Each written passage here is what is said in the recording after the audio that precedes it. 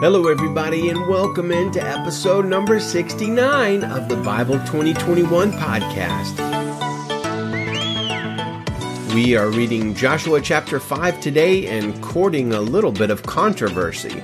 Our focus is on circumcising your warriors for victory and whose side God is on. I want to welcome new listeners in New South Wales, Australia, parts unknown Norway, Manipur, India, Mpumalanga, South Africa, Westphalia, Germany, San Francisco, California, and Denver, Colorado. Thank you all for listening. Our goal is to encourage daily Bible reading, daily Bible thinking, daily Bible obedience, and daily Bible following. Please check out our website, Bible2021.com. Share the show with your friends and neighbors, and maybe even consider leaving us a review on Apple Podcasts. Let's begin by talking about war. Yeah. God wants the good guys to be strong and mighty, right? He'll always bless and strengthen the good guys and curse and weaken the bad guys, right? Well, no, actually. You see, the thing about God is His ways are not our ways. His ways are much, much higher than ours. And we're going to see two really big, incredible examples of this in today's reading. In Joshua 5, the Israelites has crossed the Jordan River and they are ready to begin conquest of the Promised Land. They're doing exactly what God wants them to do, like in the center of His will. Not only that, they have a tremendous military and strategic advantage because the enemy Canaanites and Amorites had heard how God has miraculously enabled the Israelites to cross the Jordan River, and they were terrified, rocked back on their heels. Now, since the Israelites were intending to take over the lands of the Canaanites and Amorites, this is the perfect strategic time to strike, right? They're scared. They're running scared. Actually, no, as it turns out, because at the height of that strategic advantage, God tells Joshua to circumcise all of the Israelite warriors with a flint knife. Now, if you don't know, flint is a rock. Yes, a rock, a type of rock, a mineral. And circumcision is a kind of surgery done on a very sensitive part of the male anatomy. Oh yeah, and flint is a rock. I need to repeat that. Why, God? Why would God call Joshua to do this thing?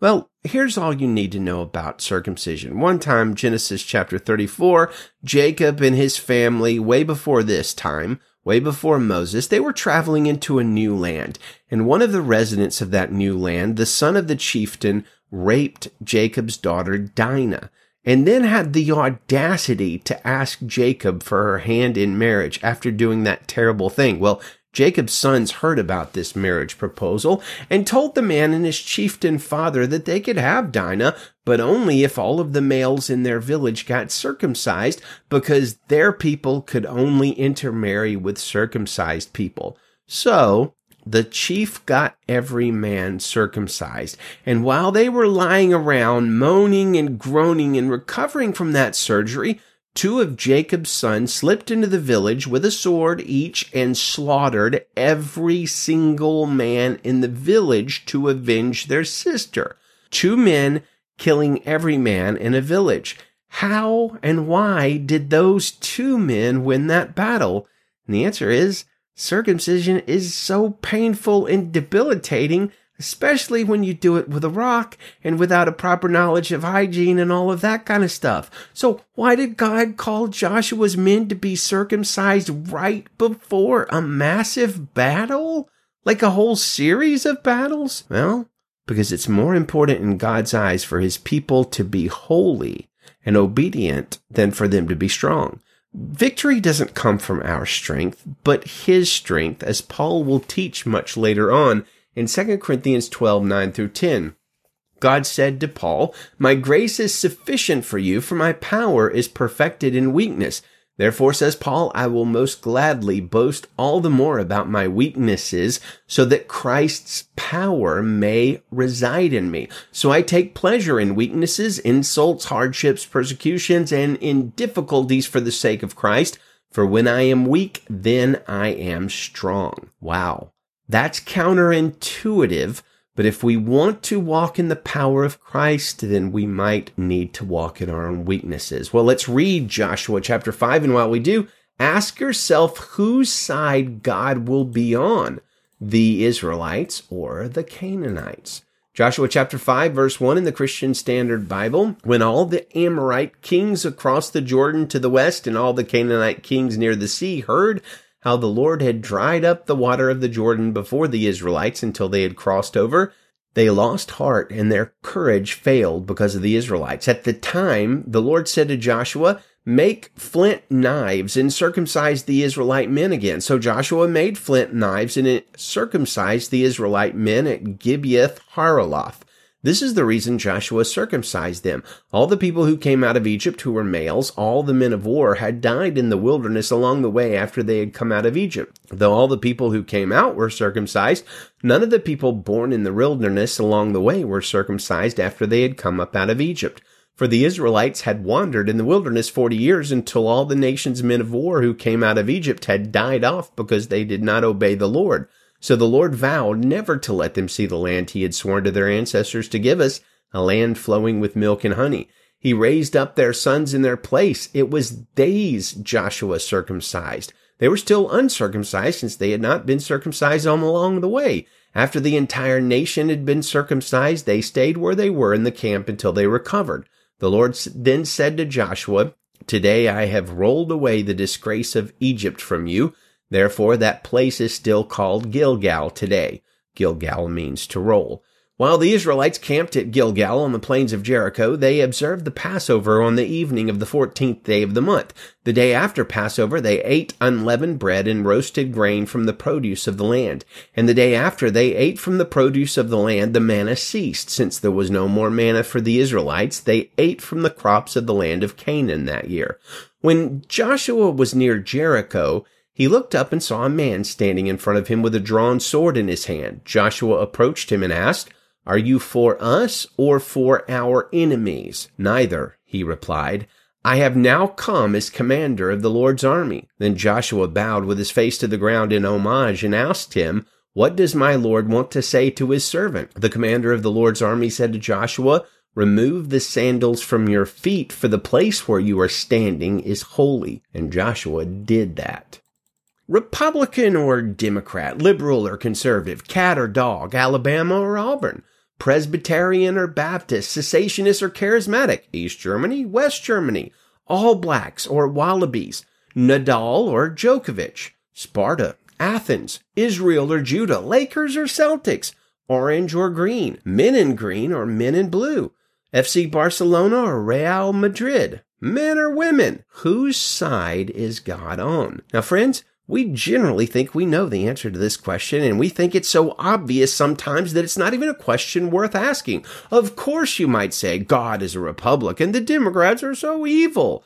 Of course, God is this or that or whatever. The thing is, sometimes it's really hard to know who the good guys are and who the bad guys are, and we usually are confident we know beyond a shadow of a doubt, as I am sure Joshua was in our chapter today. But imagine his surprise when he encountered the angel of the Lord and asked him one of the most profound questions in the Bible. When Joshua was near Jericho, he looked up and saw a man standing in front of him with a drawn sword in his hand. Joshua approached him and asked, are you for us or for our enemies? We think the answer is going to be so obvious, but verse 14, neither, he replied. Now this answer and what are our verses of the day should absolutely blow us away. Think about it. Almost zero negative things are said about Joshua in the Bible. He's one of the most faithful people in all of the Word of God. A man of obedience, courage, integrity. He walks up to the commander of the army of the Lord who has a sword, and he's like, whose side are you on? This is a wonderful man. There are no big scandals. Well, the Shibboleth scandal, but that's a small one. There's no big scandal in the time that he leads the Israelites. God has called the Israelites to conquer the promised land, and the inhabitants of that land are evil. They serve other gods. They sacrifice children. They do all sorts of bad things. Of course, God's going to be on the Israelite side, right? Except, no, he's not. Now, does this mean that God's on the Canaanite side? Of course it doesn't. God is on his side. He doesn't appear to choose sides among human situations. His answer is neither. I've seen so many people over the past few years assume that God is for their political party or political candidate or team or position or whatever and adamantly opposed to the other side. For hundreds of years, people have assumed that God is for their cause, their country, their team, their side of the war, their position, etc. But I believe we learned today that God does not choose human sides. God is on his side, and he calls all to follow him. Now, of course, will some parties, candidates, teams, people, positions, alliances, or arguments be more godly and righteous than the other side? Of course. Of course. The Israelites, at this time of the conquest of the Promised Land, were far more righteous and obedient than the Canaanites, but this did not mean that God was on their side. It's not about which side God is on. It's about whether or not we are on his side. Joshua 5 shows beyond question that we must be very careful to presume the blessing and backing of God. Now, I know some of you listening might not be convinced yet, but allow me to encourage you to go ahead and reread Joshua 5. Short chapter, pause on that answer, neither if you prefer. Ask yourself the question, if God said neither to Joshua's question, how can you be sure that he would say something different to yours? We're thinking about. Well, let's end the show with our verse of the month for March, Hebrews 7:25.